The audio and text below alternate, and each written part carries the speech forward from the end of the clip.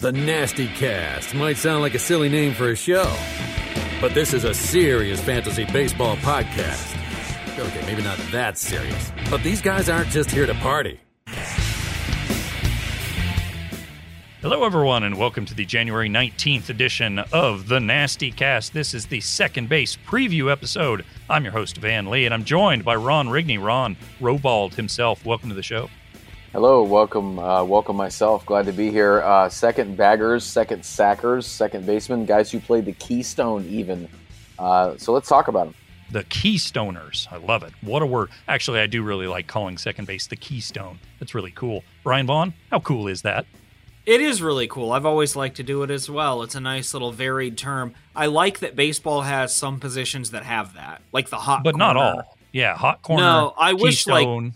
Left field had one like offensive lump or something. Wonder hole. What would you call first base? Stationary entity. First stop, victory. No, I'm doing all right today. I am day to day. I thought I would let everybody know I'm kind of battling a nagging injury right now, which is no. What happened? For the third time in, I would say, 6 months, I have slightly pulled something in my neck washing my hair. And this is not one of the more severe ones. I had one that sidelined me for really like 2 days. My neck was very stiff. I had a lot of trouble turning my head. And as a podcaster, these are the sorts of injuries you have to deal with. I am soldiering on. I think I'll make it. I've yet to seek medical attention. I know the hospitals are strained with COVID right now, so I don't need to bother them with my neck injury as a podcaster. Yeah. Listen, hospital people, my neck is slightly sore. Pay attention to me. No, you're really the Cal Ripken Jr. Is that right? Junior? Is that right? Junior. That's Why right. have, that just sounded weird coming out of my head. It's like one of the most famous names. But no, you're right. It is. Anyway, you're like the Cal Ripken Jr. of podcasting, and we appreciate that, Brian. Mm-hmm. Graying hair, I don't miss an inning. Well, I missed maybe the last 4, but I'm there for the first 5. Maybe a little obnoxious at least, but, not too bad. No, tall for my position. I have, which is short, but... which is shortest guy on the podcast, which I think I am tall for that position. I guess that's totally fair, considering what you could see there. I've just completely lost what I was about to say. So that's going to part move of this on. podcast charm. That's right. We're going to talk second baseman on today's episode, and we have a lot of great names to cover, so let's just dive right into it. But before we get into the individual players, let's talk the position as a whole for this season. What do you guys think about the strength of the position? Do you like guys early? Do you like guys late? Overall, how are you treating second base as a whole, Brian? Well, this is a little bit of a different story than the last couple of positions for me in that, I mean, you can wait on the position. There's definitely options, and there are options that I do like, but there's also a chance to get some transformative players up top, especially knowing that Trey Turner qualifies here. Like Bumblebee, he can turn into a tow truck or something. Mm-hmm. That's a and he's got an player. Attitude also, which is the other thing about Bumblebee. But yeah, this is a position, the first one we've covered since we covered catcher and first, where maybe you are looking to get some stolen bases. Maybe that's actually an active goal. So that could guide how you approach the position. I do think that there are good options pretty much throughout, but it is still second base. It's still weaker than some of the other positions, probably stronger than the ones we've covered, catcher and first so far, and rehabilitated from a year ago, but second still has its share of weak spots. I think I have a picture. My son and I have a picture with Bumblebee at Universal Studios. I'll have to see if I can. The real guy? The real guy. He was there taking pictures. It was great. So I like this position a lot. Like you said, Brian, you can wait quite a bit and still feel pretty good about it. And I like too that there's a lot of guys here that are second base eligible, that are eligible other spots. So it gives you a lot of flexibility as you move down the list. I mean, you mentioned Trey Turner right off the bat. eligible at second and short. Not that he's not ultra valuable anyway, but that just adds to what he's able to do. And as you go down the line, you have a few guys that are eligible first, second, third, second and short, second and third. So a lot of these guys, as you get to further down the list, are interchangeable pieces, which I like a lot. But I feel pretty good about this. Even all the way down, depending on the size of the league, there's guys all the way down around 19, 20, 21 that I feel just fine having those guys as my starting second baseman. Some of whom also have upside. Yes. And that is reflected in the ADP because, I don't know, like last week with first base, when we were talking the 20th best first baseman, we were looking around like pick 340 in drafts. The 20th best second baseman is around pick 185. So obviously there's more overall talent here. And I think this position kind of, when I look at it, it proves to myself that I am far better with 15-team leagues than I am shallow team leagues, 10 or 12 team, because I do see a lot of these names, 19, 20, 21, 24, whatever, that are, I could go, in this package, that's a great option. Whereas if you're playing a 12-team league, that's a bad option because you just need a superstar at every spot.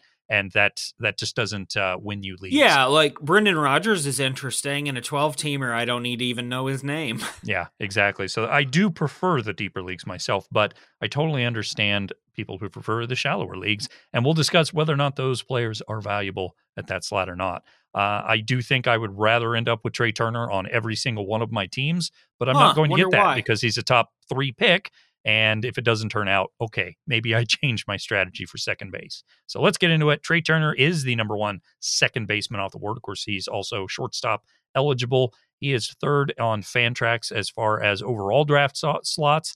However, I think on NFBC, he is firmly cemented as the number 1 overall pick. Either way, definitely a top couple of pick here. So let's talk a little bit about him. Brian, what do you think Trey Turner can do this year? Because he finally, I guess, put it all together last year. 28 home runs and 646 plate appearances, 32 steals, 328, 375, 536. Overall, a fantastic season, but not really off base with the, I guess, per plate appearance production we've seen from him in the past. So was last year just him being healthy, or is it a case of, I don't know, was it a lucky season for him? I don't think there's anything to suggest that it's lucky. I think with Turner, he's entering his prime and he's fully healthy. He's one of a few guys who, if you wanted to argue with me that he was the best player in baseball, I would be like, okay.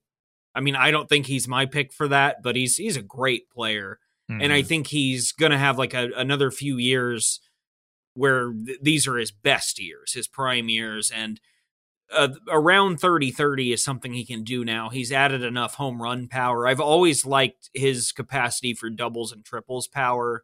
Some of that's turned into home runs, and it looks sustainable. So I think Turner's a guy who 20-25 homers, 30-plus steals, the rate stats are going to be awesome. He's going to score runs and drive them in. No holes here. He plays second and short. I mean, yeah, there's a reason he's pretty much universally like a top 3 pick. He's a great player.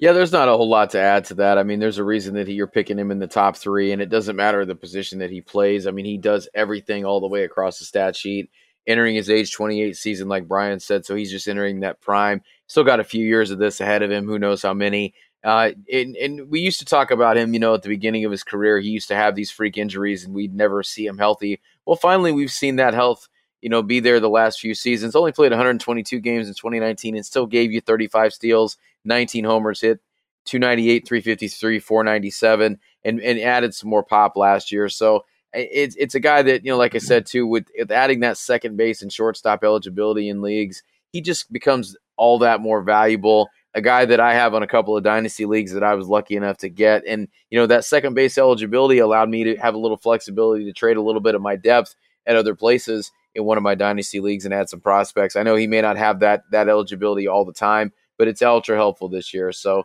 just a great player that does everything all the way across the stat sheet. And, getting traded to the Dodgers, getting traded to an even more potent lineup only makes him that much more valuable. Yes, because the Dodgers are a good lineup and will be forever. The Nationals lineup is not very good, so it is a good thing that he has moved on to a great team. I do wonder, though, if he gets quote-unquote Dodgered a little bit. So maybe the opportunity for 740 plate appearances like he had in 2018 is completely gone because they just simply won't let players do that. but maybe he's also more likely to reach 650 because they are a little bit better at not playing guys when they're maybe a little beat up because they have the depth to do that.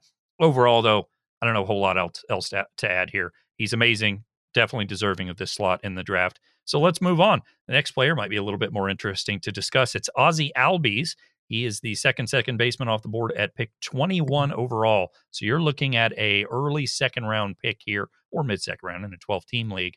Overall, Ron, what do you think of Ozzie Albies coming into the season? I mean, in the past, we thought maybe he's going to be an elite stolen base guy with a little bit of power, but he's instead become a 30 home run threat with pretty good speed. Stole 20 bases last year, too, and maybe the batting average isn't great, but still pretty good. Overall, what do you think?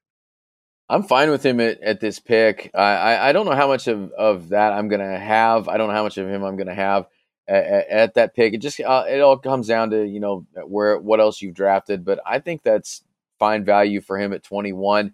And I mean, he's a pretty big drop off for me from Trey Turner. Not counting stats wise. Obviously, he's not going to give you as many steals, but the homers are there. 100 runs, 100 RBIs are most likely there. I'd like to see them bring Freddie Freeman back and maybe add another bat to that lineup. I think that helps him out a little bit there as well. But 259, 310, 488. So he's not giving you the average in the OBP that you're going to get from a Trey Turner. But it's still, it's something where you could see the average bounce back a little bit. He is a career 273 hitter. So you could see that average jump up another 10 points. That wouldn't surprise me. And see the OBP jump up a little bit as well. But obviously, he's the second best guy at the position because of those counting stats that he gives you. He doesn't strike out a ton. He walks a little bit. Love to see him walk a little bit more than that 6.9%, but he did increase it from the COVID season in 2020. Overall, just a really, really nice player, really solid player, and he's going to fill out those counting stats for you. Definitely. Albies is really good. He's a very good fantasy player, also a really good real-life one for all that he offers, but I like everything about him, including he's only 25. Like, he could, become more discerning at the plate and things like that. But I'm a little hesitant to draft him around pick 20, only because he is one of those guys with an approach that's very batting average dependent, and he's not explicitly a great batting average player. He's kind of a low OBP slugging second baseman who also offers you the 15 to 20 steals. Like Ron said, great for counting stats. I'd like to see some advancement in the approach, but that also might just be me. I struggle to draft guys with that profile in the first couple rounds. No, I'm kind of with you there, Brian. I think Ozzie Albies is a very particular draft at 21 based on who you took in the first round. Yeah. And looking at the first round, there aren't a lot of players that I think would fit that mold where taking Albies at 21 would be the right decision. I don't know, like Vladimir Guerrero maybe, because then you're at least getting the stolen bases, and Guerrero's going to walk a ton anyway, so OBP, getting on base, counting stats, all that stuff is safe. So maybe that's the pivot here. But overall, if I took a guy in the first round who did have speed, I'm probably looking for something else at this slot. If I took a pitcher, I'm probably looking for someone a little safer than Albies at this spot. So I get everything about him being here. I just don't foresee a lot of leagues where that's the decision-making process that would lead me to drafting him, if that makes sense. So let's move on to the number 3 second baseman on the board. It's New Texas Ranger Marcus Semien, and he is the 31st player off the board. Now, the Texas ballpark is no longer the hitter's haven that it once was, but it's still not a horrible park for that. But last year with Toronto, of course, Semien had that monster season worthy of MVP awards, 724 plate appearances, 45 home runs, 15 steals, 265, 334, 538. Brian, do you like him at this slot, or is this still just banking on too much of what happened in Toronto? I think this is too high for Semien, just because I mean the steamer projection on him is about what I think he'll do, which is really solid, a 260 average, 30 homers, 10 steals. But that sounds a lot like Jorge Polanco, and he's available much, much later.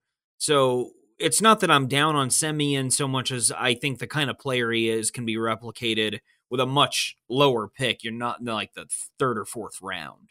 So that's kind of, where's he going? Yeah, around 31, yeah, like the 3rd round. So I think Semion's just going a little too high, as you said, Van, banking off his success in Toronto, which incredible year, but I think that's the career year right there.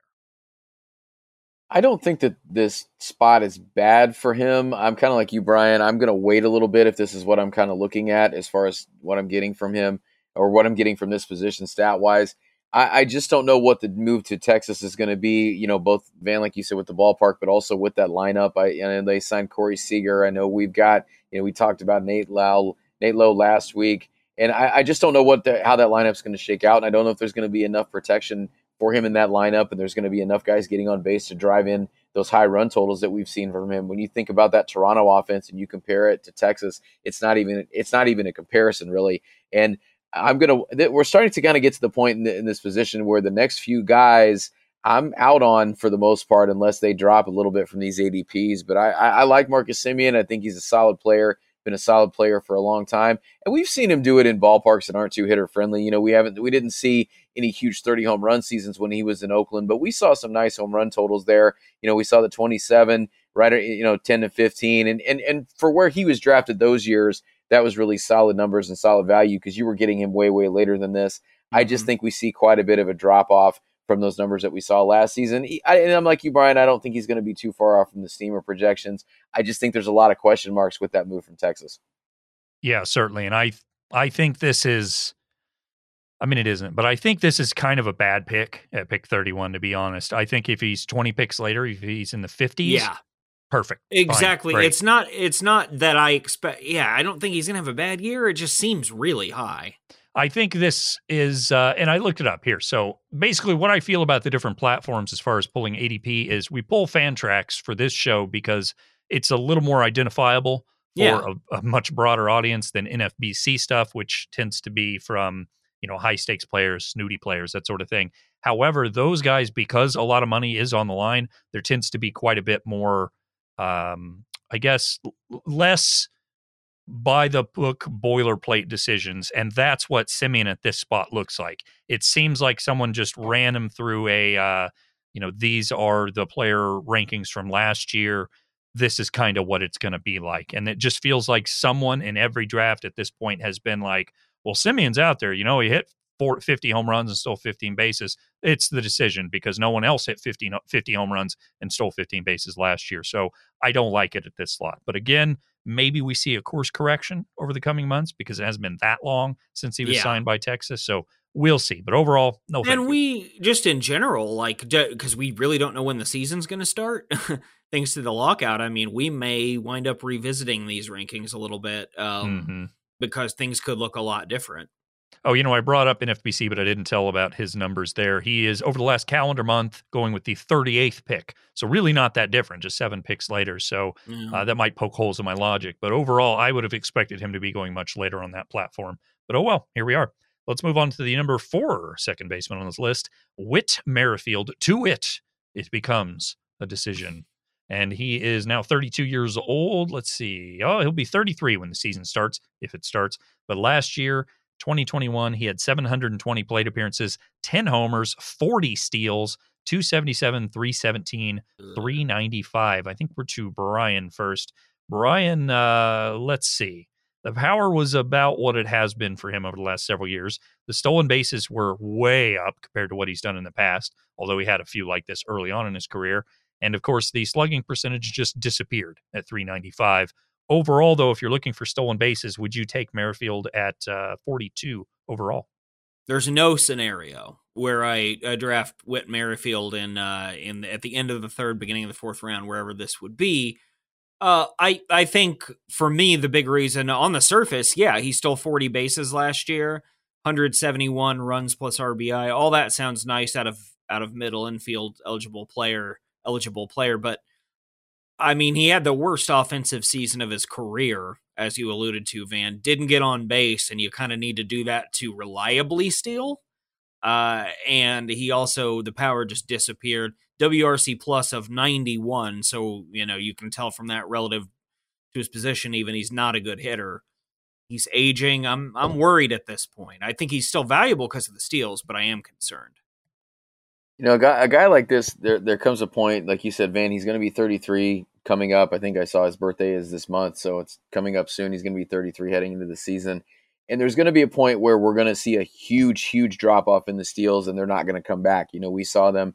He only had 20 in 2019, played every single game, 735 plate appearances, only stole 20 bases, had 720 last year and doubled that total, which is great. And he's durable. He's going to be out there every day. But if you look at the amount of plate appearances it's taking you to get to that point, if he does get hurt, you're not going to get those steals. And it's just going to, I don't want to be the one caught holding the bag when he does drop off and the steals disappear and he's given you 10 homers, 70 RBIs, and 12 to 15 steals with a mediocre average in OBP. Also, for a guy that steals that many bases, I'd like to see him get on base a little bit more, and that 5.5% walk rate. He only strikes out 14% of the time, but he still only had a 317 OBP last year. That's a problem for me as well. So I don't dislike him as a player. I think there's still a little value to be had.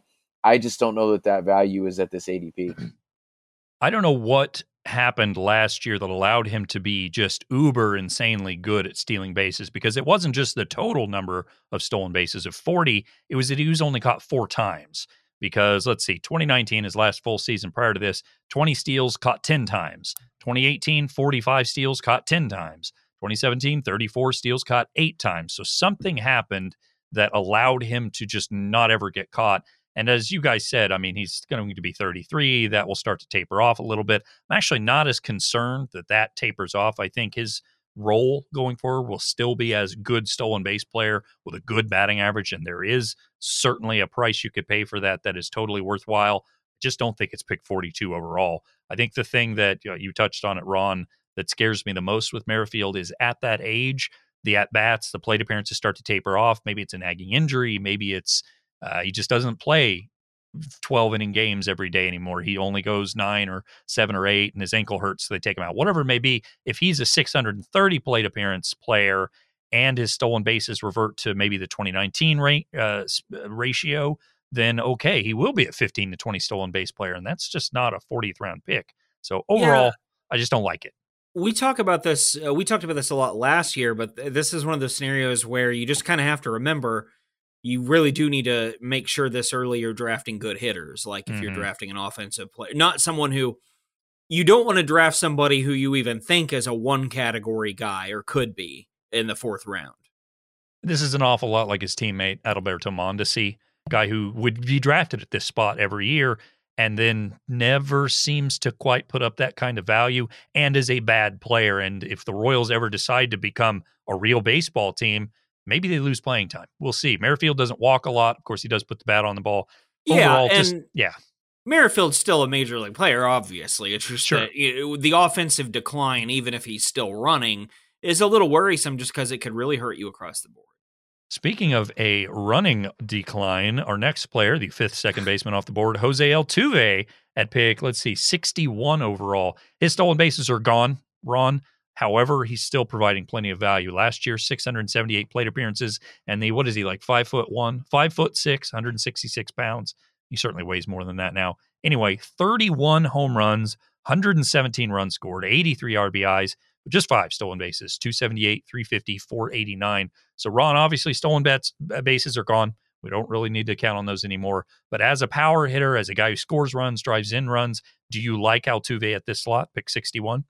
I don't mind him here. I just, yet again, I think I can get something similar. I think the upside on a couple of guys is similar a little bit later, or I could get something that's a little bit of a drop off from some of the power numbers, but could add me a few more steals. But I can't really fault somebody for taking him here. I mean, he's a guy that ever since 2016 has just produced home runs, and RBIs. He hits in a potent lineup. He's giving you batting average. He's giving you a nice slash. So really the only thing he's not giving you at this spot is going to be those stolen bases. And, Steamer projects him for 26, 101, 79 RBIs, nice slash line. So I can't fault somebody for taking him here. I just don't know if I'm going to take him here at pick 60. I think I might wait a little bit later on and see what I can get a little bit further down the line, maybe about 3 or 4 rounds later. Altuve is a guy I got a lot of last year. Because he was just dropping and dropping and dropping. And I was glad I did. I think, and he's the first player of a few I'm going to mention as we go along here whose floor is really high. And I think that there's some value in that too, because he's not going to strike out a lot and the power is very much legit. So he seems like a guy who will hit near the top of a good lineup all the time and looks like a 280 plus 25 homer plus guy. So that seems to be the floor for Altuve as this weird slugging version of his previous self as he enters his 30s and continues to allege being 5'6". So I think he's still a very good player, and I don't mind drafting him here. But like Ron said, I do think you can get a similar player for cheaper later. And as you said, Brian, this is a safe draft pick as far as the power and what he provides. So really, if you're drafting the first couple of guys who maybe you took DeGrom early on, who's someone who could just get you 0 if he's hurt, then okay, you need an Altuve here to provide you a baseline for your offensive numbers, because I do think he will do that. I think when he finally starts to taper off, it'll be a bit. He's just now 31, which is shocking. Feels like he should be 36 at this point.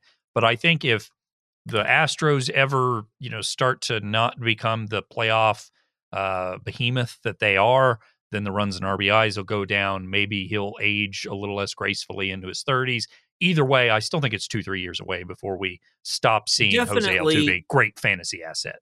And Altuve, too, he's one of those players who might age pretty well because he is athletic and also like freakishly coordinated. He's one of those kinds of guys. That's how he got to be 4'3" and be like an all-star caliber major league player.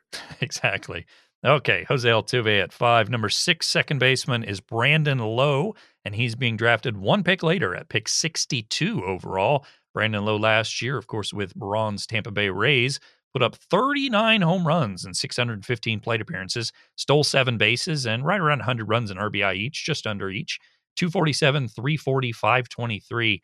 Brian, what do you think of Lowe? Do you think he can repeat that number this year? Do you like him at this slot?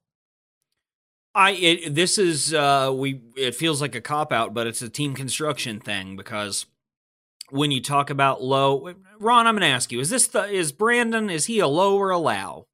He's a Lau. He's a Lau. Okay. Yes. I cannot for the life of me, even though we just discussed Nate last week, remember these things. So Lau is a guy who, as a prospect, as his power developed, this is what you wanted. I remember talking about him going into last season, and we all did think he had power. I don't know that we thought he'd hit 39 home runs like he did last year, but it makes sense. He's a guy who hit 240 with a really high strikeout rate, over 27% with those home runs. And I think some version of that's what we'll see this year again with the Rays.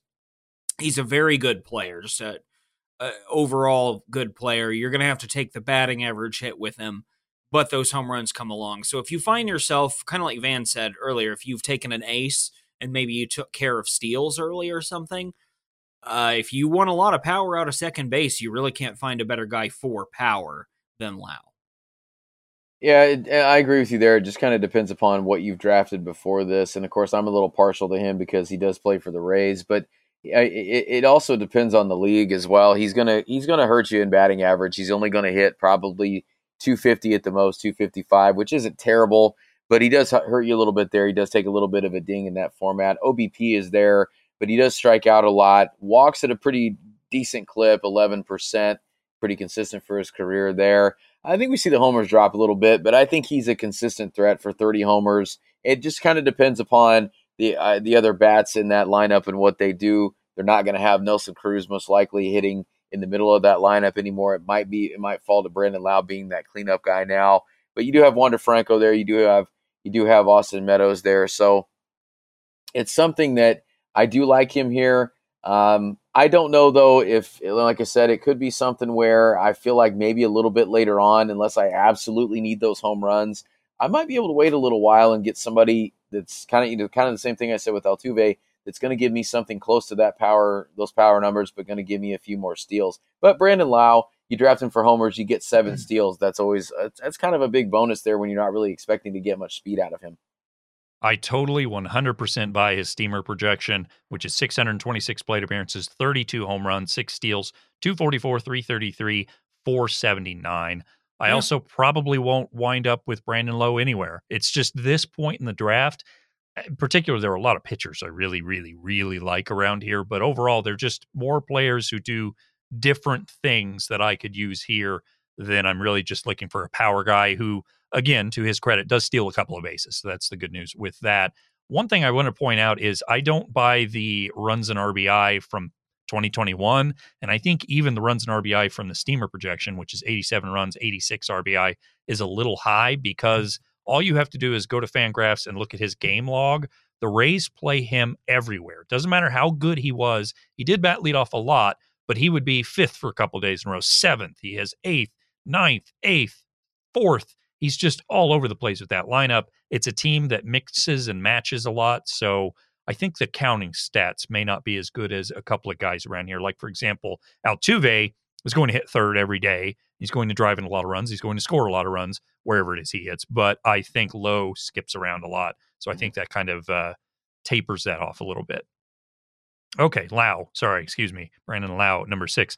Number 7 on this list, it's Javier Baez, the now Detroit Tiger. He has found a new home, no longer with the Cubs.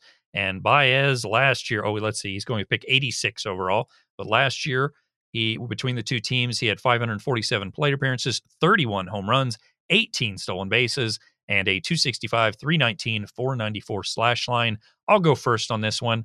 Here's the thing. He's 29 years old. He's still young. And he does this every freaking year. Every single year, he doesn't walk. He hits 260, hits a bunch of home runs, steals a bunch of bases. I think this is a steal. I said it last year. I don't remember where he was going. And guess what? He provided you awesome value where he was drafted. So I looked this up, and he was going right around this exact spot, 82. It was? Okay, because I was super into him last year, and I still am. So I think this is a great buy. I think, obviously, the downside is maybe he does hit 230. But even that said, I don't think there's risk of him hitting 203 like he did in 2020. I think that was just the, that was the small sample size, which helped taper off his numbers. I think everything else looks legit, and I firmly believe he'll do exactly what he did. And even Steamer says 26 homers, 13 steals, 245, 291, 446. They're being a bit bullish on the batting average. I still think 250, 260, and he could hit 280 again. Brian, what do you think?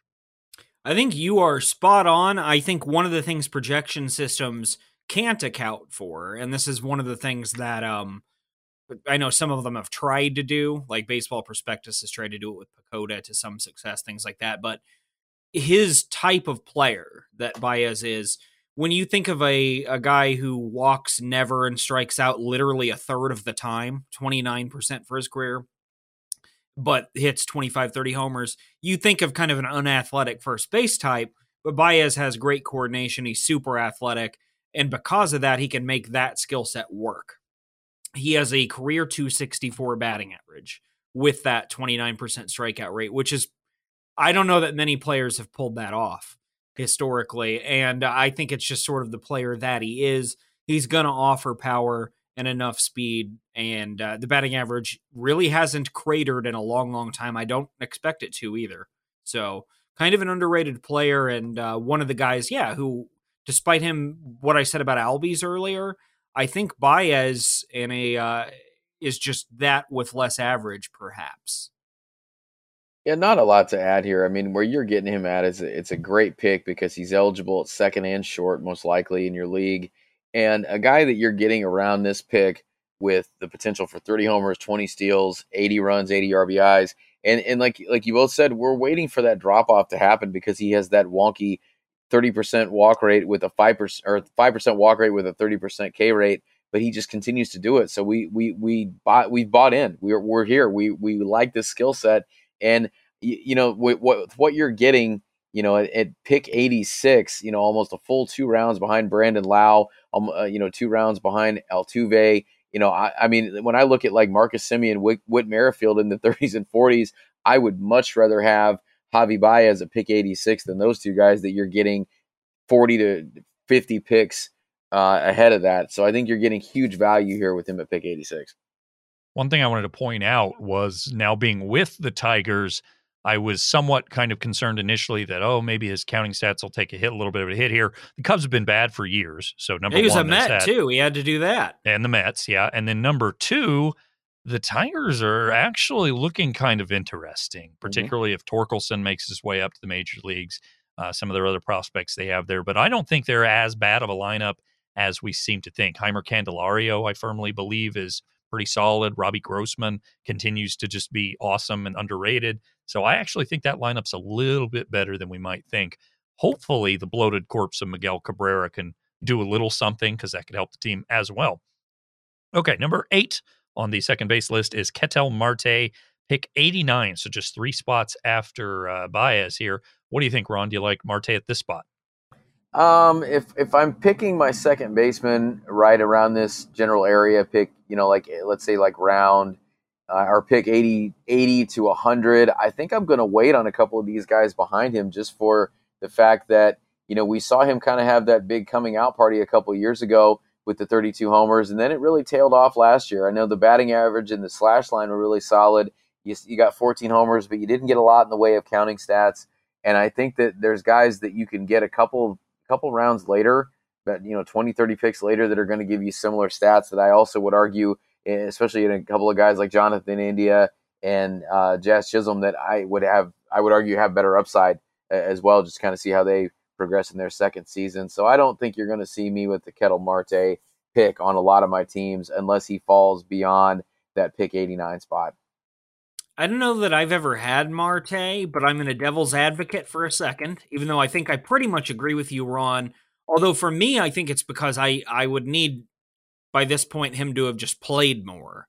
That's the thing about him that worries me, because last year he was kind of incredible. Like, the counting stats weren't there, but that's dead luck anyway. When you're hitting 318, 377, 532, it's not your fault if your team's not putting guys on base. Well, also too, real quick, the one thing I didn't take into consideration there too is like the 90 games as well. When you look at that across 90 games, actually is pretty impressive, especially for the lineup that he hits in.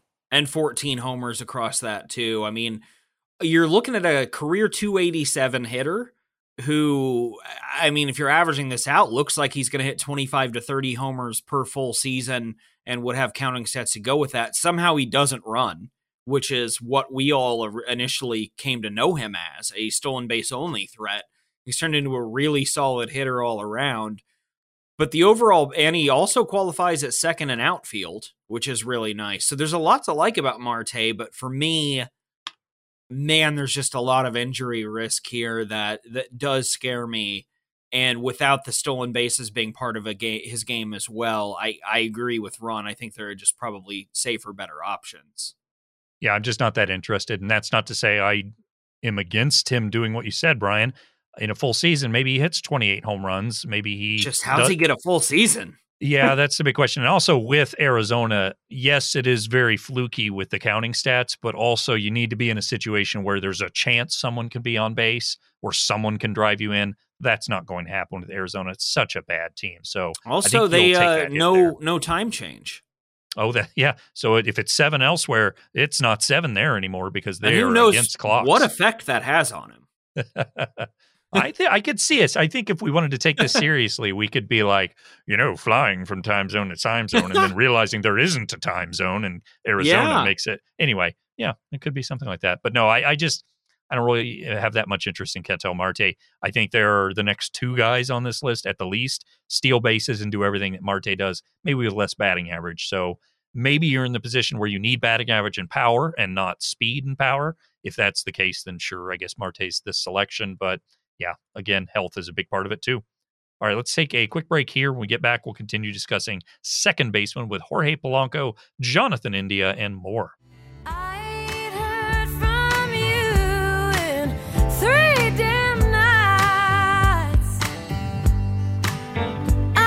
Nasty. Picture away.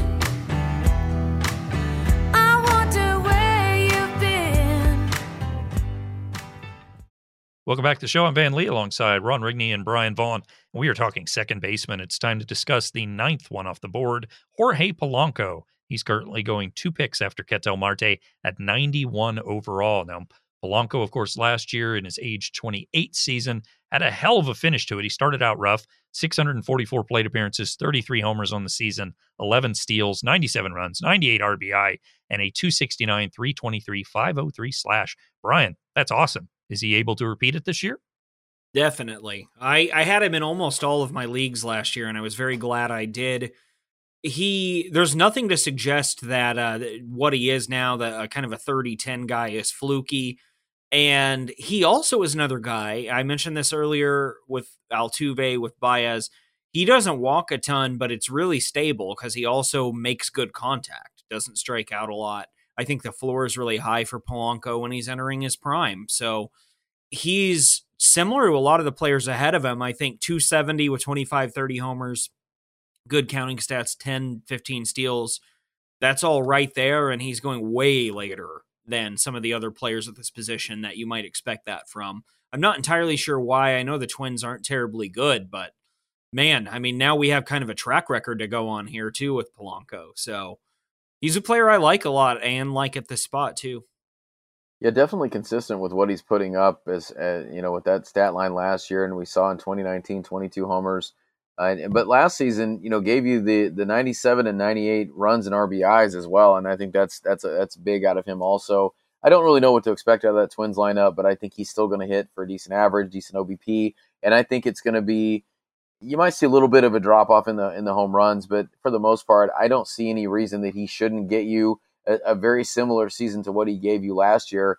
And as we're looking at getting further and further down the list here, he's the 9th second baseman off the board at pick 91, and I would much rather have him over Ketel Marte. I think I'd rather have him with the value added in over Merrifield, Altuve, Marcus Semien, a lot of these guys that we've talked about, many rounds ago. So I think he's probably, of the guys to buy a little bit later, I think he's probably in this chunk of the draft, and this portion of where we got these guys going off the board, he's probably my favorite one right here, going at pick 91. Yeah, absolutely great pick. I think, I don't know, maybe no one's excited to draft Jorge Polanco, so that's kind of just what happens here. You get to the point where, I guess I need to fill this position. I'll just take Jorge Polanco, but that's way wrong. He is so good, and he is such a fantasy contributor, and I think a safe one, too. I know we've seen a little bit of fluctuation in some of the stats, but overall, I believe the power, I believe the steals, I believe, a 270 batting average is certainly within range, so he's awesome. And I think people are really undervaluing him. I do wonder sometimes if there's not a negative demerit that goes on a player's record for their. I'm not going to say all fantasy players, but for a lot of fantasy players, when it comes to a major leaguer who didn't have a big prospect pedigree and also didn't burst onto the scene, so to speak. That's true. Yeah, and that might contribute. Yeah, to what you were saying about Polanco maybe not being the most attractive pick, even though if you just look at the numbers.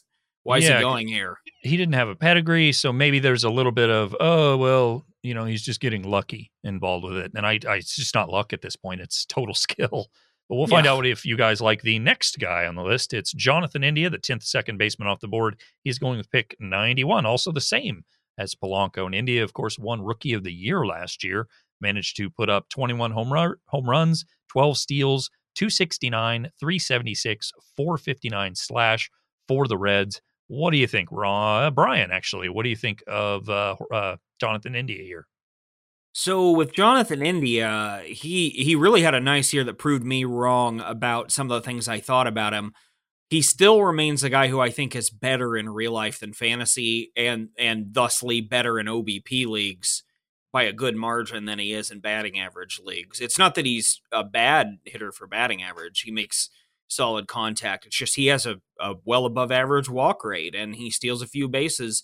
And I don't think he has the power potential even of a lot of the guys on this list. I think he's going to live in that 15 to 20 homer range, get on base a lot, steal 10 to 15 bases. Just a really nice player. It's kind of like a Polanco light to me, with the exception that I think in an OBP league, they're more even.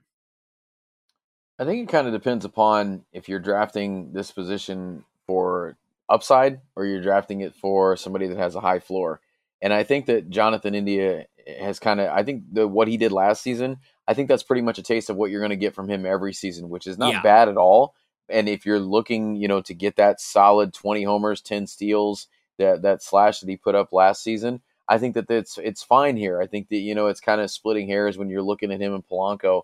But if you're drafting a guy that you're hoping for a little bit more than what the steamer projection is, or you think there's a little bit left as far as that ceiling, I just don't think Jonathan India is that guy. I think what we saw out of him last year is what we're going to get consistently throughout his career, which isn't bad. I think if you're in a draft and you're coming up to this slot and you're like, okay, I need to take Jorge Polanco there. He's a great pick. And then the person right before you takes Jorge Polanco. I don't like India being the second choice there. I feel like it's just, you call him Jorge Polanco light, Brian, to an extent. Yeah. I think it's light. I don't like him at this spot. I think when he was going 2 months ago at pick 120 or whatever it may be, I like was that a lot so more much palatable. better. Yeah, but this spot, because I do buy him being a good player, but I don't know if I buy the power to that extent. I also don't know if I buy that he'll ever hit for a whole lot of batting average. Maybe he hits 257 or 250 this year. So there are just enough question marks here for me to go, I think I'll pass. And there are just a lot of other players I like. So no thanks at this spot. Maybe you want a guy with a ton of upside. Hint, hint, hint. We'll see what you have to say about that player. It's Jazz Chisholm. He is the 11th second baseman off the board. Currently going with pick 96. I believe we're to Ron first. What do you think of Jazz at this spot in the draft, Ron?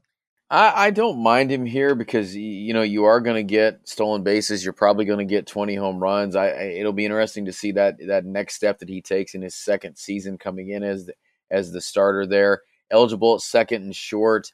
I look at that batting average and that OBP, though, and it gives me a little bit of concern.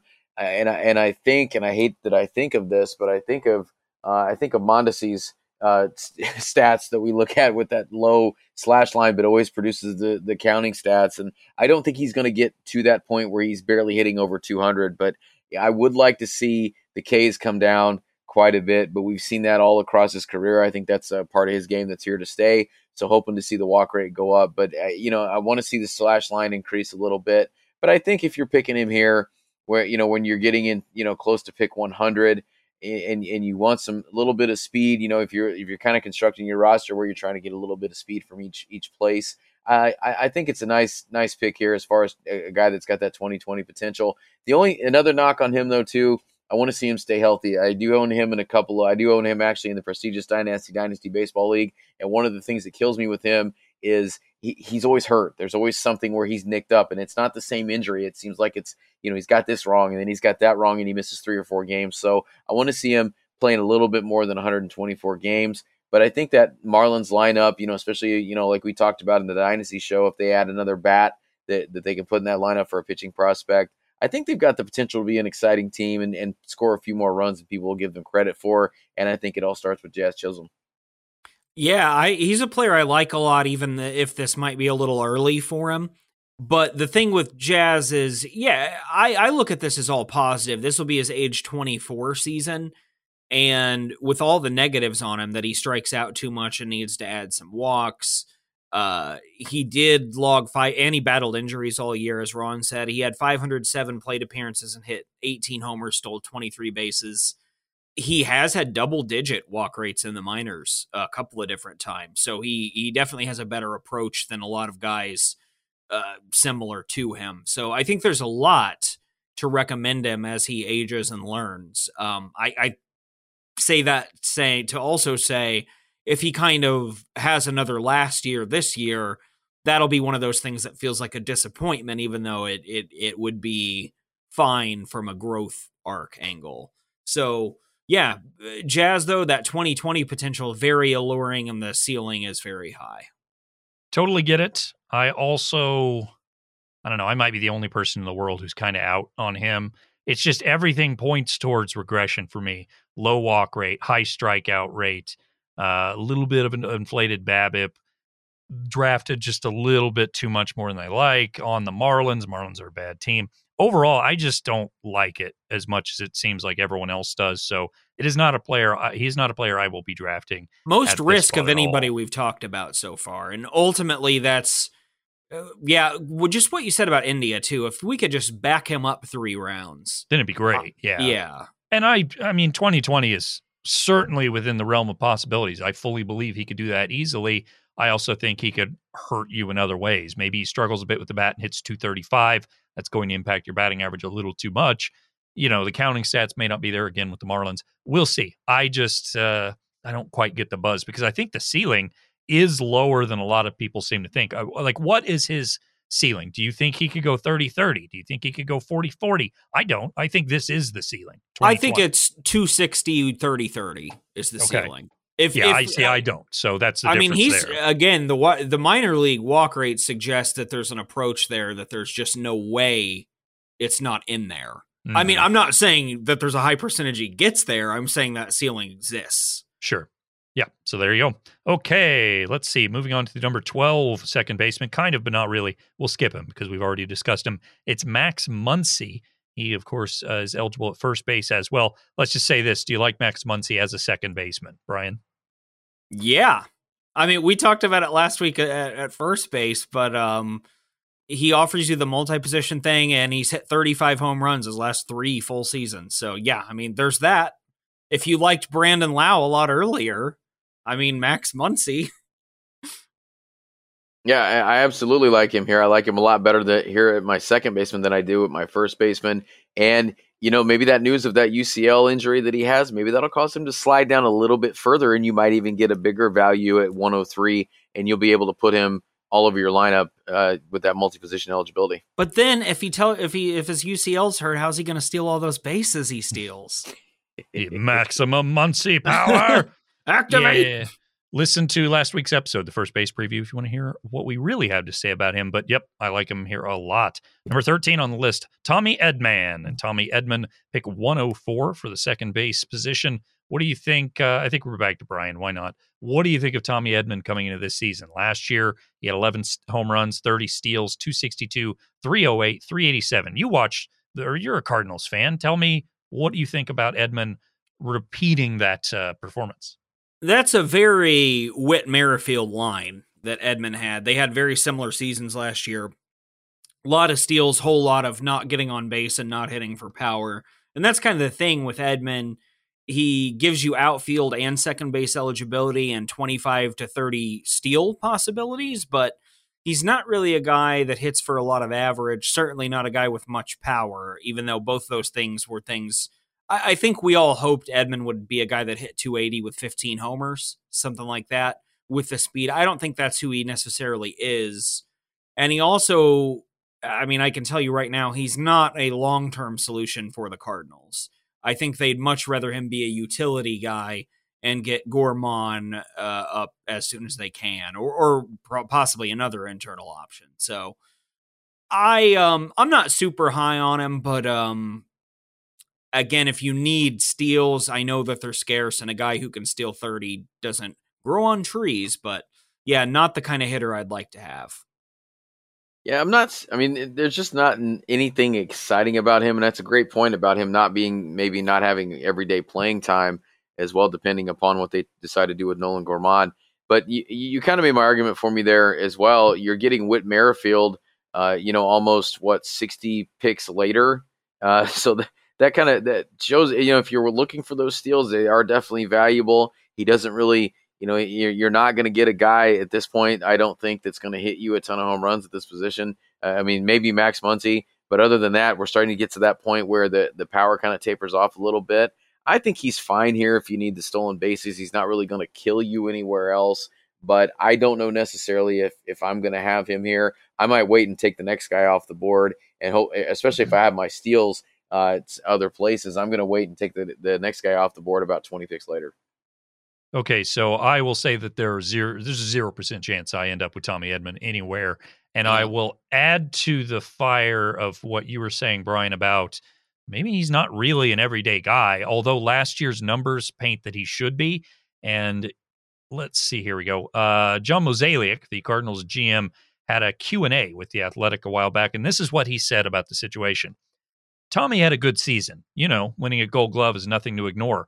Paul DeJong was obviously not what he had hoped to be, but we still have confidence that you get back to where he was a couple of years ago. Jose Rondon had a nice season and showed he can be a major league utility guy, and we have Nolan Gorman knocking on the door after basically a full season in AAA.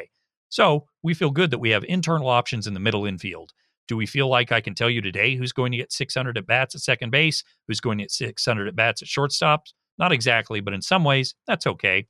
That's the kind of depth that we want to have. We're in a spot where whoever runs with the position, if something happens, they get hurt, we've got other guys who have confidence to step in. So that tells me that despite the season he just had, Mozeliak and the Cardinals are just like, he's not a very good baseball They player. they know and have known Mhm. like what kind of player that he is, which is certainly a useful one, but it's really circumstance, injuries and things like that have resulted in him becoming like a full-time guy. Yeah, and if he gets 500 plate appearances this year and that's it, then I would not be shocked at all. And that, of course, limits the stolen base potential. Maybe it reverts to what he did a couple of years ago, Yeah, and that's and 15, which is That's what I was nice. going to say is up until last year, I don't think anybody thought he was a 30 stolen base guy either. Mm-hmm. Yeah, no, and he was going super late in drafts, and I didn't even like him then, but that certainly panned out last year for fantasy owners. This year, it's a little too pricey for my blood. Okay, moving on to the number 14 second baseman. It's Jake Cronenworth, and he's going with pick 125. Let's go to Ron first. You just kind of hinted you're really interested in Cronenworth, so tell us what you think about him. Last year, 21 homers, 4 steals, 266, 340, 460 with the San Diego Padres.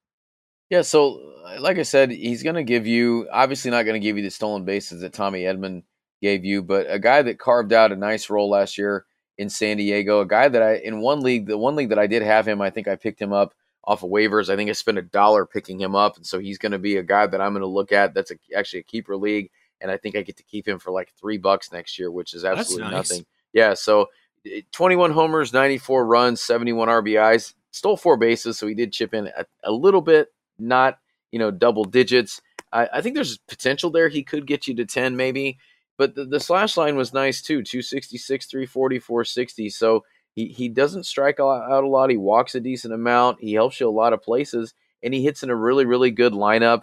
27 years old, so entering those prime seasons. I think there's a whole lot to like here about Jake Cronenworth, especially if he's one of those guys that I'm not sure how the eligibility works in some leagues. If he still has that in some leagues, that's just a bonus. But I like him a lot at pick 125. Sure, I think he's a really solid hitter with a little extra upside in him, who I feel very good about hitting 270 with 20 homers, something like that, and just being able to do that for the next few years. I think he's probably a little better in real life than fantasy because, again, he doesn't really offer a whole lot of speed, things like that. But yeah, he's one of those late bloomers who does appear to be the real deal. I think he'll be good for a few years, and I would rather have him than Edman and a couple other guys kind of around him. So very solid player. I don't think I'll probably wind up with him just because, like, just in what I've been looking at, I don't think I will, but real solid player. I think you said safe, Ron, and I think that's a good way to describe him. I think he's a safe bet for good power, good runs, maybe some okay RBI, depending on where he hits in the lineup, and an okay average. But I think you can take a player that's going 64 picks later and get the same, if not more, production. And there are several other second basemen that I like, 60, 80, 100 picks later that I think can virtually get you the same thing. Maybe they're a little riskier, but I would rather worry about a pitcher or whatever it may be here. So I don't really see any interest in myself and Jake Cronenworth, but I get it for someone who wants to fill the position and wants a safe bet at the position, because I think that's exactly what he is. Let's see. Number 15, second baseman we discussed last week, DJ LeMahieu. And ultimately, I knew you guys were down on him. I was positive. I really like him as a second baseman here at pick 133. But if you want to hear what we had to say about him, go check out the first base edition and find out if we like him at all this year. And I think that's a good time to just say, okay, we'll stop doing the individual stuff and give you our overall reviews of the position.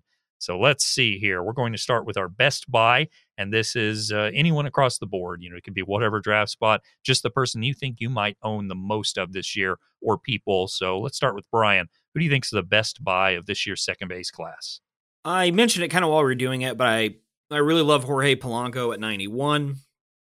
I think he offers you production of guys much higher at that spot. Baez at 86 is another one like that pick quite a bit. If I want to go a little further down, but not too far out, Brendan Rodgers is going around like 170. Where is he? 168.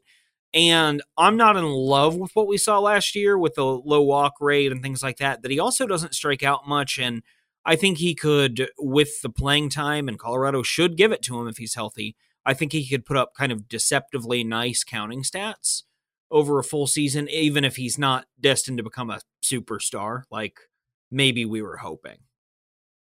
I got to say Baez at 86 as well. I think, we kind of made the case for him where you're getting him and what you're getting for that price. And I'm going to go back to Jake Cronenworth at pick 125. I just feel really comfortable with what he's going to give you there. I don't think there's much risk there. I think the pick is not crazy to put him in there. And, I made the case. I like the lineup that he plays in. I like Brendan Rodgers as well at 18. And then a guy a little bit later on down the line there at pick 19. Not a guy to get super excited about, a guy that I actually have in the Dynasty Baseball League as well. But that's Ty France, guy that you're getting at almost pick, between 185 and 200. Nothing really exciting about him, but just potential for just solid stats across the board. And also I'd like to, because I forgot to mention it last week when we discussed Ty France, but I was really curious how his OBP got so high with that pedestrian walk rate. The guy got hit by 27 pitches last year. I hope he's okay. Wow. I never really thought of him as a guy that crowds the plate or whatever, but I guess I so. didn't I don't know. Weird. Well, so Polanco, Baez, great options, and those are certainly earlier pick options. Second base being deep as it is. In a moment, we'll give you our best options outside of the top 20 and best super late options outside of the top 40. So I'm kind of cheating here because I think a lot of the players in the 20 to 30 range are awesome and great. So I'm going to give you a couple of names there that I wanted to discuss as my best overall buys. Luis Urias is a player that I hinted at a little bit earlier. I was maybe a bit skeptical on him at the outset of the season, but the more I've looked, boy, I'm impressed. I think he's not going to hit for average. He had 249 last year, but he had 23 home runs and 570 plate appearances, 5 stolen bases, 77 runs, 75 RBIs. He's on the Brewers, which is a pretty good park to hit in. I think this is the one that I suggested if you're going after Jake Cronenworth. Take a player, 60 picks later. This is exactly what it is. Obviously, doesn't have the batting average upside. Cronenworth might, but I think 280 to 250 is not that big of a drop off for 50, 60 picks later in a draft. So I really, really like him. And then the last name I'll say on that note is Colton Wong is going a few picks later. He is 22nd off the board, pick 210. And guess what? He's a guy that's going to give you power, speed, and he's going to hit for an okay batting average. Last year, just 492 plate appearances because of injury, and he's to that point where he's pretty much just always injured. But if this is the time that he gets 650 plate appearances, he's got a 2020 season under his belt, and he's going, a pick 210. So I think that's an excellent buy. What a Brewers homer. Yeah, I guess so. Both on the Brewers. Wow. Who knew? Well, let's shift gears here and talk about bad buys. So let's go to Ron first. Who is the second baseman or second baseman that you just want nothing to do with this year? I'm going to focus on one, and it's going to be Whit Merrifield at pick 42. You made the case that you can get Tommy Edman if you want that skill set or that stat line much later. Like you said, Van, there's even guys beyond pick 20 that you can get that you can feel really good about. I just don't feel good about picking Whit Merrifield at 42, especially if this is the season when we see that drastic drop off in the stolen bases, or we see Father Time kind of creep up on him, and he's hurt a little bit off and on, and you just don't get the plate appearances to get those stats or to get those steals. And, you're not going to get power out of that. And he's kind of limited as to what he gives you. But I think at 42, it's just an overpay. Father Time's just walloping him in the back of the head with a bat. Father Time is angry. Mm-hmm. Hence my poor strained neck. Anyway, I agree. Whit Merrifield is the guy who I find most untouchable here, but also Semien at 31, I think, is just another skill set you can replicate a lot later. So those two back-to-back picks are really the two that stand out to me. And I'm also not, we touched on this, but I'm a little wary of India and Chisholm both inside the top 100 also, even though they're both players I liked varying degrees for different reasons. And you guys gave all great names. I will dip a little bit later in a player we didn't quite discuss. It's the 17th second baseman off the board, Gleyber Torres at pick 156. What the hell are people doing drafting Gleyber Torres at 156? He has proved that he's just bad. It's the projections. It's got to be. It has to be, right? Because they fully expect the big power bounce back and the stolen base gains last year, which came from nowhere. 14 stolen bases last year. He's just not that good of a base runner. Say this, though. If you could take a flyer on the guy, then sure. At his age, could get him at 200 plus, yes. But not at 150, because at that point you still need guys. So you still need starters. Yeah, so I just do not see the allure of taking Torres there. I know he's on the Yankees, and that's a good team, but he may not be on the Yankees for much longer if he can't get back on track. And we said it last year before that season began of like, okay, I buy a little bit of a bounce back. We liked him, Now I don't, because he didn't bounce back. It just looked bad. So I think he's just a bad hitter. He doesn't walk enough. He walks okay, but the batting average is bad. That the OBP doesn't really get that great. And again, the power disappeared. 366 slugging percentage last year, 368 in the 2020 short season. I don't get it one bit. Okay. I can't believe this is a guy who hit 38 home runs when he was 22. And we were all like, oh man, he is going to be an elite second baseman. I mean, for 10 good years. reason. Yeah. Yeah. It's just, I guess he is young. So maybe, what is he, 25? Still just So 25. Yeah. who knows? But yeah, at 156, no thank you. Okay, let's go on to best option outside of the top 20. And like I said, I cheated earlier, but I have an even later name for you. So I'll start with this one. Jonathan Scope is the 26th second baseman off the board at pick 259 overall. And I think people just, for whatever reason, don't like Scope, or just, I'll tell you what it was. We talked to him on the Launch Angle podcast that I recorded this afternoon. And in my head, before I even said anything, sometimes I like to push a narrative about a player to see if Rob or Jeff push back on that. And the narrative I pushed was he didn't live up to expectations for a while, but then last year had a resurgent year. And I think that's completely false, because he's always lived up to expectations, because he's doing exactly the same thing year in and year out. 674 plate appearances last year, 22 home runs, 85 runs, 84 RBI, 2 steals, 278, 320, 435. If you're looking for a second baseman and you're sitting here at, what was it, pick 259, there's 20 plus stolen bases. There's a 270 batting average on a team that's getting better. I think he's a fantastic option and just not being valued appropriately. Yeah, I think he has some stink on him from being like a top prospect and that just didn't quite reach that status. Fine. Yeah. One of those sorts of players. So who do you have for us, Brian? So outside the top 20, the one I had also, it's 21, but Luis Urias, who really did have a nice season. And I don't, it's not what I thought of him as a prospect, but he does hit for power and he should get playing time. And you never know. He's young enough. There could be more to him. There could be a little more contact in this game with coaching. I'm not sure. So he was a big one for me. And then depending on your team construction, if Vidal Brujan winds up getting a starting job or you think he's going to get at bats, that could be a route to some much cheaper steals. That could win you a league in stolen bases. Yeah. He's that fast. Yeah. Yeah, and he's going around 290, so the 29th guy off the board. And that's as far as I'll go, because I don't want to steal any of the outside the top 40 guys. And I also don't want to talk about David Fletcher. Fair enough. Now, last thing on Brujan, that's a guy that you need to keep an eye on the CBA. If the CBA comes out, they eliminate the Super 2 status, he might be an opening day player for the Rays. So that might make his cost go up or make his value potentially go up as well. Okay, Ron, all you. I'm going to echo what you said with Colton Wong. Colton Wong's a guy that I own in a dynasty league. Got him for nothing a couple years ago, and if he's healthy, he's going to pay off for you. And in a yearly league, he's going to pay off for you because you're paying nothing for him. Obviously, Vidal Brujan being a Ray, but the guy that I was kind of looking to talk about here and kind of out of nowhere is Tony Kemp. And Tony Kemp is sitting there as an Oakland Athletic. When you look at roster resource, he's sitting there as the leadoff guy.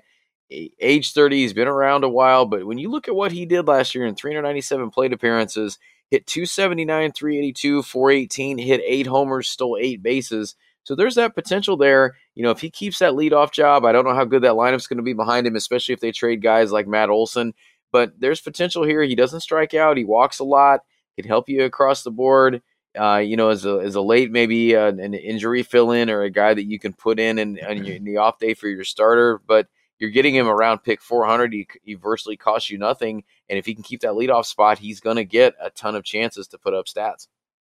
Next year, he is arbitration eligible, so I think he's safe for at least a year before Oakland really just gets rid of him, because they are tanking. They are absolutely tanking. And as soon as the CBA is taken care of, they're going to trade Olson. They might trade Chapman. They are going to tear that team down and not spend any money. There's a whole stadium issue there. It's a big deal. So, I think right now Kemp could be an interesting option that late at the draft. The only other name I want to point out here, and this is not a me being pro this player name, this is a me being C is Kevin Biggio is now Yeah. the 28th second baseman. And I would off the board? I would not own that guy in a league under any circumstance. No, and do you remember last year I was a little bit hard on Biggio, and most people weren't like upset with me, but they were like, "Come on, he's good, whatever." But he sure isn't. However, I traded him in the prestigious Dynasty Baseball League for Matthew Liberatore, and people told me how stupid I was, and maybe that wasn't a great trade. Maybe I could have gotten more value out of it, but Biggio looks toast. He looks so bad. He dealt with injuries. He still can't hit for average. The power and speed were not there as compared to previous years. So take that, all you haters out there. Okay, one more question, and then we'll get out of here. Best super late option. This is outside of the top 40, and I at least found this to be a little bit more interesting than first base, certainly, and definitely catcher. Ron, we'll go to you first. Who's your best super late option? So I'm going to give you a couple of them here, and it's a couple. You're gonna take all the good ones, Ron. No, I'm definitely not. These are not guys that are I would definitely not categorize them as good. I'm sorry, I used the wrong adjective. But guys that definitely have a little bit of potential because they've shown a few flashes here and there. First guy that I'm looking at here, and I've got to even scroll down and find out where he's even at.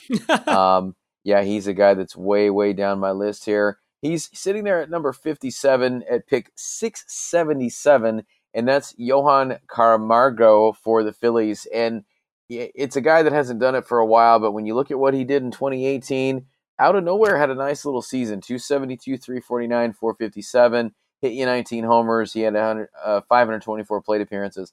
I don't know where he falls. He signed with Philadelphia, and I believe he's probably he could be a guy that starts out the year in AAA, but he could be a bench guy that could see a meaningful role if he starts the season on the roster, which I think he will. I just don't know where he's going to play. If he gets enough opportunities, he could give you something there for no more than you're paying for him.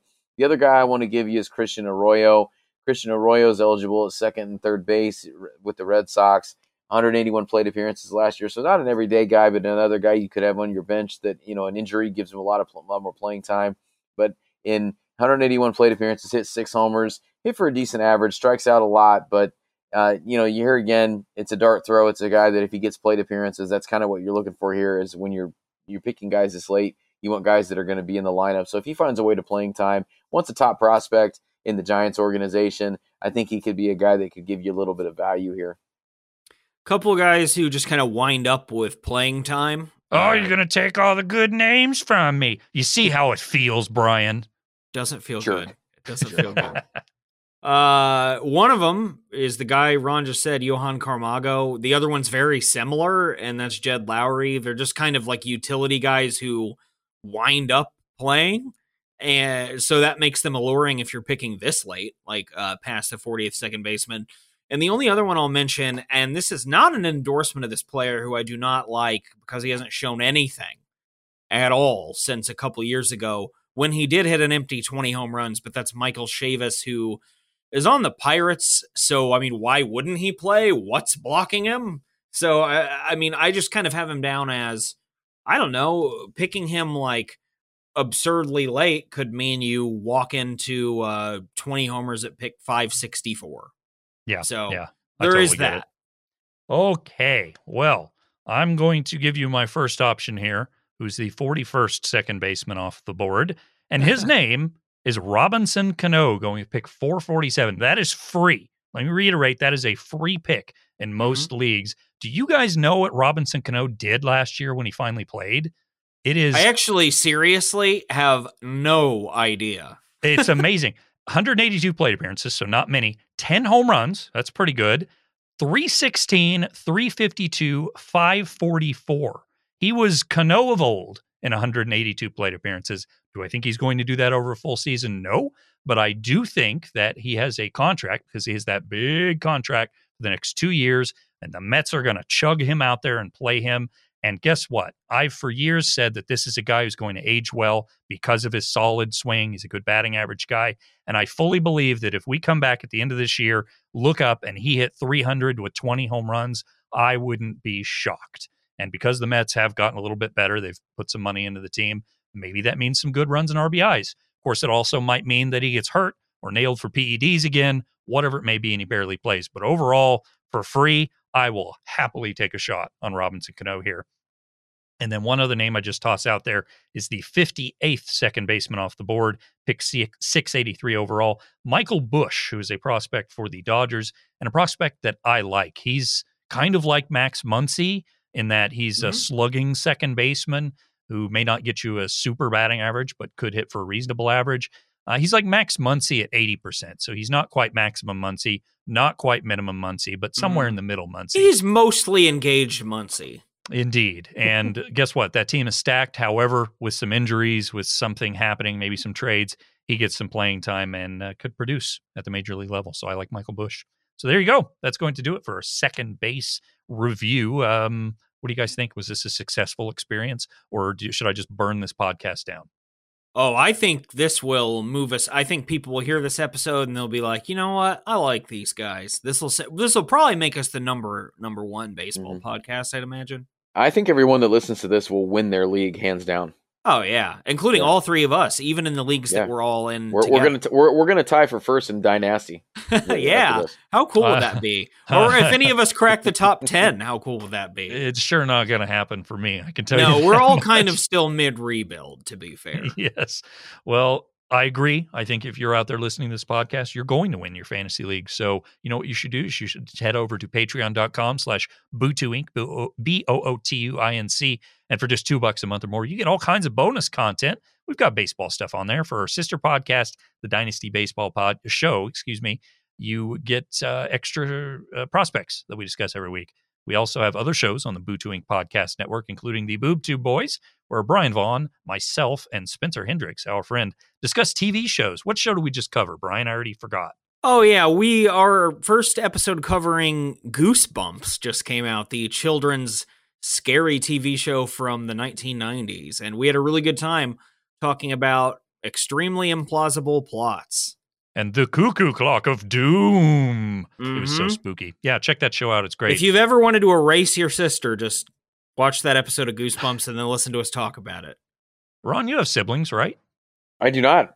No, that's right. You are. Nate had a sibling, I think. Well. I am a flush with siblings compared to you guys. Yeah, because your dad was prolific, I guess. Virile, we'll say. I think is the word. Yeah, that's pretty accurate. Well, either way, again, Bootu Inc., patreon.com/Bootu Inc., just a couple bucks a month or more, supports this show. We appreciate all the listeners returning every year. This is like the 15th year of the Nasty Cast or something like that. We're happy to be back, and we'll be happy next week to be discussing, I don't know, should we do third base or shortstop? What do you guys think? Ooh, Ron, you pick it, since I picked our Dynasty team. I think we go third base next week. Third base it is. So we will be discussing the third baseman in Major League Baseball this year, and it will be exciting. How hot is the hot corner? It's tepid at worst, Scorching. fairly warm at best. Yeah. No, actually, third base is, I think, interesting. A little shallow, but I think it's some fun. top end guys. We'll see. So, for Ron Rigney, for Brian Vaughn, I'm Van Lee, and may the fantasy gods shine upon you.